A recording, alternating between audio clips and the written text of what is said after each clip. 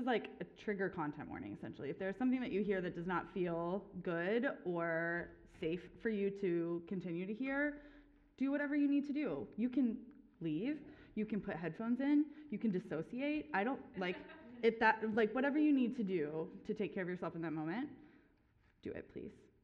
Okay. Yeah. We're going to read Ecclesiastes 2 today in its entirety, and it's a little bit long, but it's just like not one you can cut into pieces. And so, yeah, follow along if you'd like.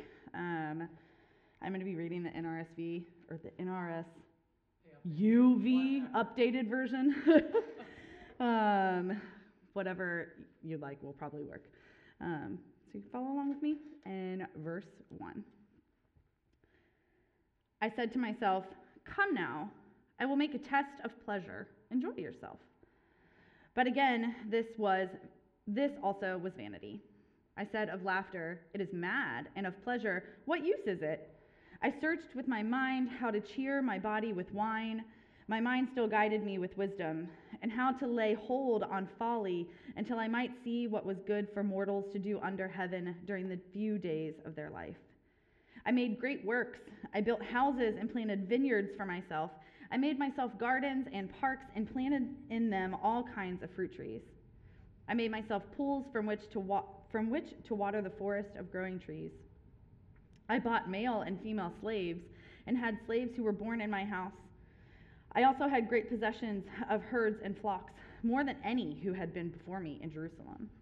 I also gathered for myself silver and gold and the treasure of kings and of the provinces. I got singers, both men and women, and delights of the flesh, many concubines. So I became great and surpassed all who were before me in Jerusalem. Also my wisdom remained with me. Whatever my eyes desired, I did not keep from them. I kept my heart from no pleasure, for my heart found pleasure from all my toil. And this was my reward from all my toil.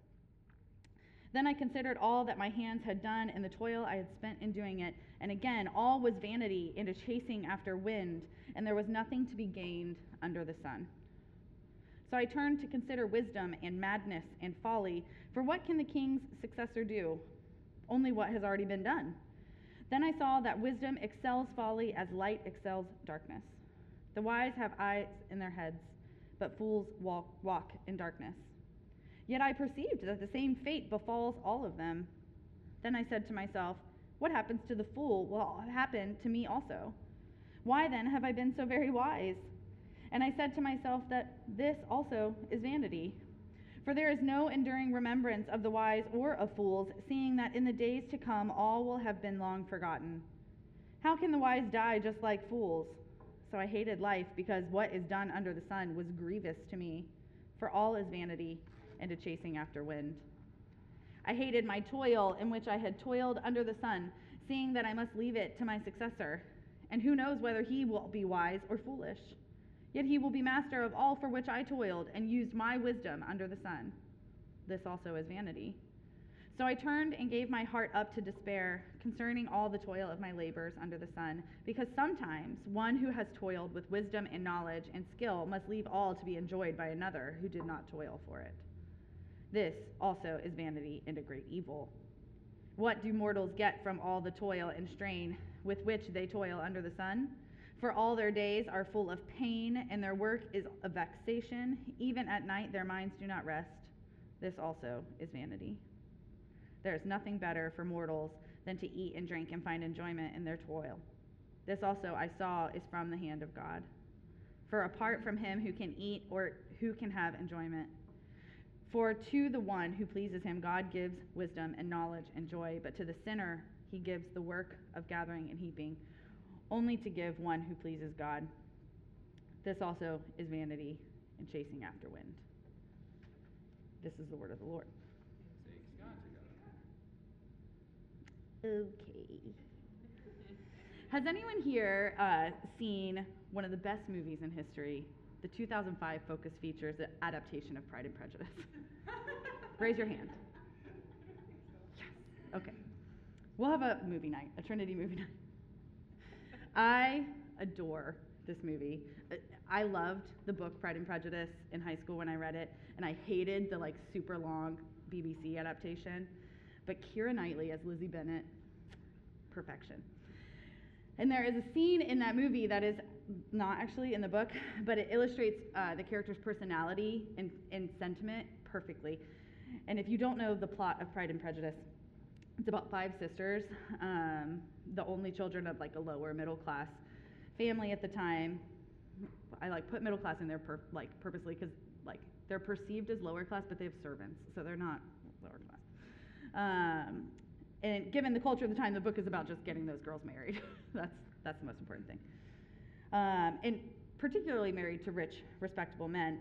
Lizzie is the second oldest, and she becomes attached quickly in the book to this dark, brooding, mysterious gentleman, Mr. Darcy, who is portrayed brilliantly by Matthew McFadden.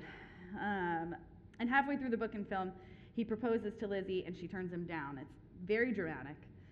But later that year, she's on a trip with her aunt and uncle, and they have this opportunity to tour Mr. Darcy's home, because apparently that's what people did those days, like just tour super rich people's houses when they weren't there. Which I like realized as I was writing that people do, like we have house tours now. Like we just tour rich people's houses. But so she's like, they're like resting and having a snack, and they're like, what should we do this afternoon? Let's go tour Mr. Darcy's house. And Lizzie's like, oh no, don't. And she says, no, let's not do that. And her uncle's like, why? And she's like, he's so rich. And her family teases her, and they're like, Lizzie, what a snob you are. And they're like using snob in the opposite way, right? Like she's not rich looking down on a poor person, but she's like a poorish person, like, we shouldn't associate with the rich. And it's like, it's just such a good scene. They don't realize like her experience with Mr. Darcy. So it's just a fun scene. Oh, and like spoiler, everything works out in the end, and Lizzie and Darcy live happily ever after, but it's fine. But I think of this scene often because while I've never been in Lizzie's unique situation of trying to avoid a billionaire marrying me, I have been in her situation of being a poor person in an environment that doesn't match my lived experience in any way.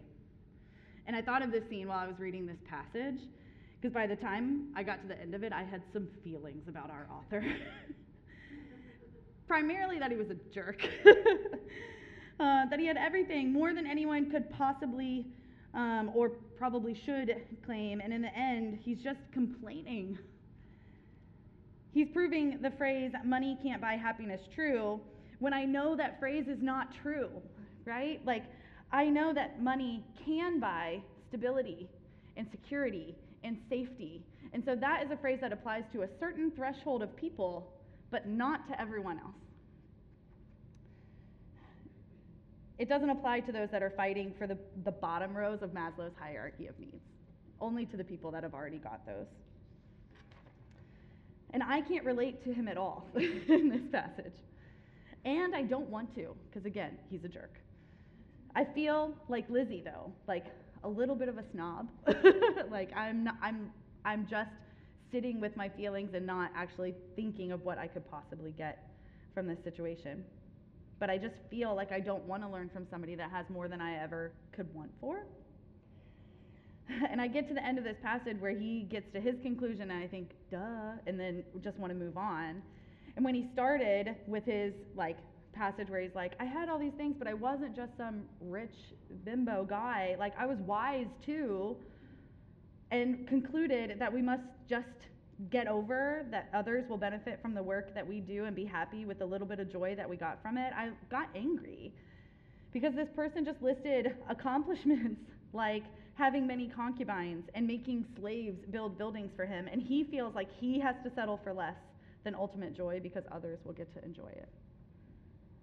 Psychoanalyst Nancy McWilliams would describe our author as one with dealing with narcissistic personality disorder, performing at a psychotic level of organization. Like a selfish person that's just behaving really, really badly. I found relief in Leah Michelle Wolf's commentary when she says that many read this passage as satire. I was like, thank God. She says, this passage effectively ridicules the wealthy, powerful, elite male who could claim the great building projects he oversaw as mine, while ignoring the reality of those that actually did the building. She calls attention to the specific first-person vocabulary that Qoheleth. Yep, we'll get there. By the end of this unit, we're going to be so great at it. It's overdone and very purposeful, she thinks, that the author seems to be pushing us to see the selfishness that's present in this passage. And it helps us realize the absurdity that he believes that he's responsible for all these great things. Wolf compares him to the seagulls in Finding Nemo. Mine. Like, Qoheleth ends with the final understanding that the wise and the foolish, the wealthy and the poor, all die equals. You can't take all that you've gotten with you, so it won't provide ultimate happiness. So we should find joy in our toil. He says, there is nothing better for mortals than to eat and drink and find enjoyment in their toil. This also, I saw, is from the hand of God. And while the author doesn't say it because possibly it couldn't make sense to him, I wondered if he was right about his toil, that this toil was the only time he was around others. A feminist and queer reading of this story challenges us to think of the characters that show up without names that get used, that perhaps our original author forgot, and that were also created and beloved by God. The people that built the buildings, that worked in the fields, those concubines. I wondered if Qoheleth spent less time thinking about how he could get on top and seeing that as the goal of life, and instead spent time with those that he was exploiting. Perhaps he would have had a glimpse of joy a little bit earlier.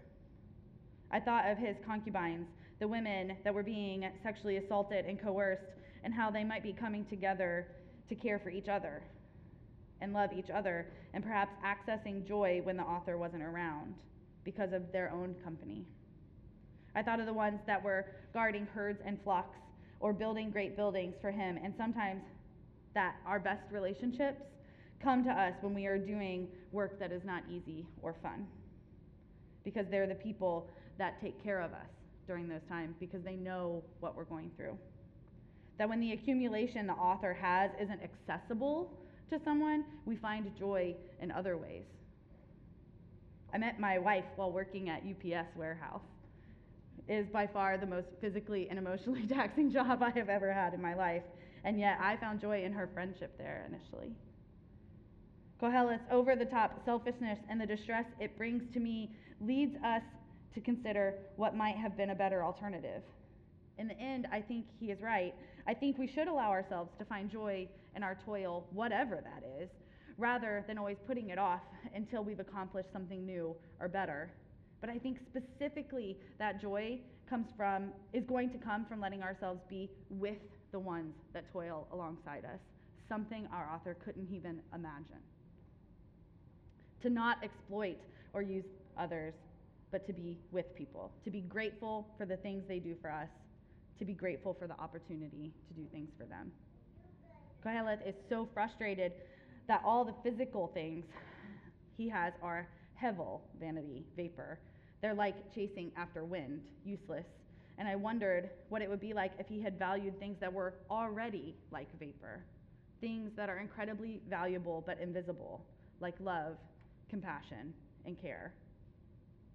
And while we may not identify with the main character in this story, perhaps the story is simply telling us to slow down and do that, to say hello to our coworkers and ask them how they're doing, and answer honestly when they ask us the same question, to be open to love and friendship even in hard times and places, and to not live for our accomplishments, but to live in the present and know that the people with us are the gift and not the thing that's going to come at the end. Amen.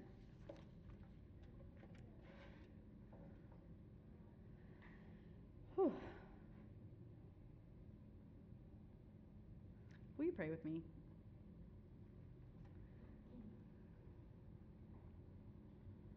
Loving God, sometimes we are presented with stories that feel unsettling, and they may cause a flurry of emotions that we would rather not feel.